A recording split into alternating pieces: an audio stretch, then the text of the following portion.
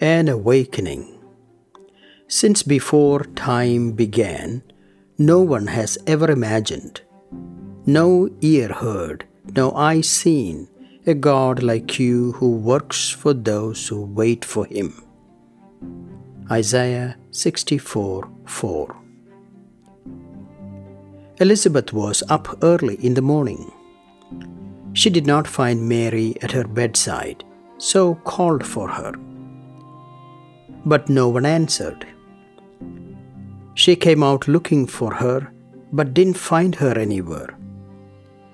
She grew a little anxious and worried because Mary had not been there for long. They had no reason to worry, but still, she was a young girl.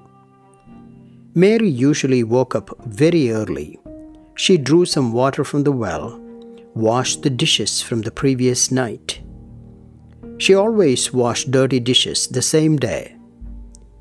But in a different house, she was learning new ways. Mary prepared their morning drink, baked a fresh loaf for breakfast, and took off to the hills. But before she left, she churned the buttermilk and took out the butter for breakfast. She set them all out for her cousins. Cold water in the stream refreshed her.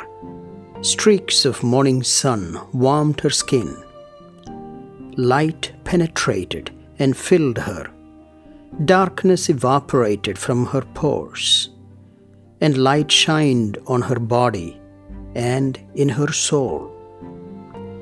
Elizabeth saw everything that Mary had done. While her body was in the house, her eyes were searching for Mary. Then she saw Mary breathing in the joy of creation. Mary was filled with the presence of her Creator. Elizabeth knew that Mary was talking to God. Her eyes were glowing. She was smiling. Her face was full of grace. Her body was leaned toward the invisible, ever-present God. Mary walked gently, carefully stepping not to hurt anything on her path, not even a blade of grass. Even the branches of the trees gave way to her. She talked to them all. She winked her eyes at a tiny bird that chirped in return, smiled at a crawling snail that stopped crawling. She lifted up a fallen pupa and placed her back on a sturdy leaf. Her eyes were full of compassion. Her mouth was full of wisdom. A bat hanging from a limb stayed sleeping. A staring owl remained calm. Her silent greeting did not disturb the sleeping rabbit or the little squirrel on the corner eating acorns. 1,000 suns could not equal the brightness of her smile. Her soothing charm was better than the twilight sky.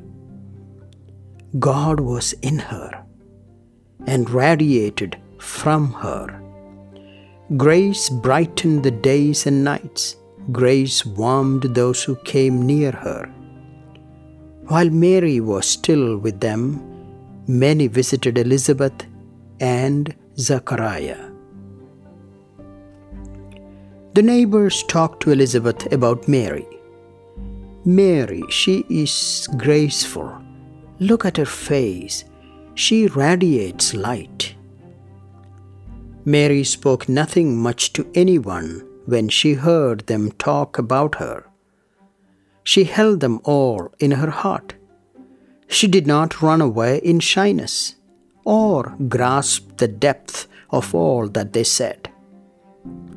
She was soaked in the depths of silence, a language spoken by God and His saints, a language she had to master. She did not hear the sound of silence, but understood and accepted the word entirely. She did not speak, but knew, how to respond with love. Elizabeth could not stop watching Mary. It filled her with God's joy. She said in her heart, "Mary, blessed are you. You are amazing. You believed what we could not, trusted when we got frightened. You responded when we reacted. You understand Him when He speaks. You hear Him even when He is silent. Mary, full of grace, blessed are you. Mary, I'm filled with gladness. I see a mother in you, a young and beautiful, mature and wise, silent and humble mother." Mary was out in the garden before dawn. Rays of light coming from the east made her shine brighter than 1,000 suns.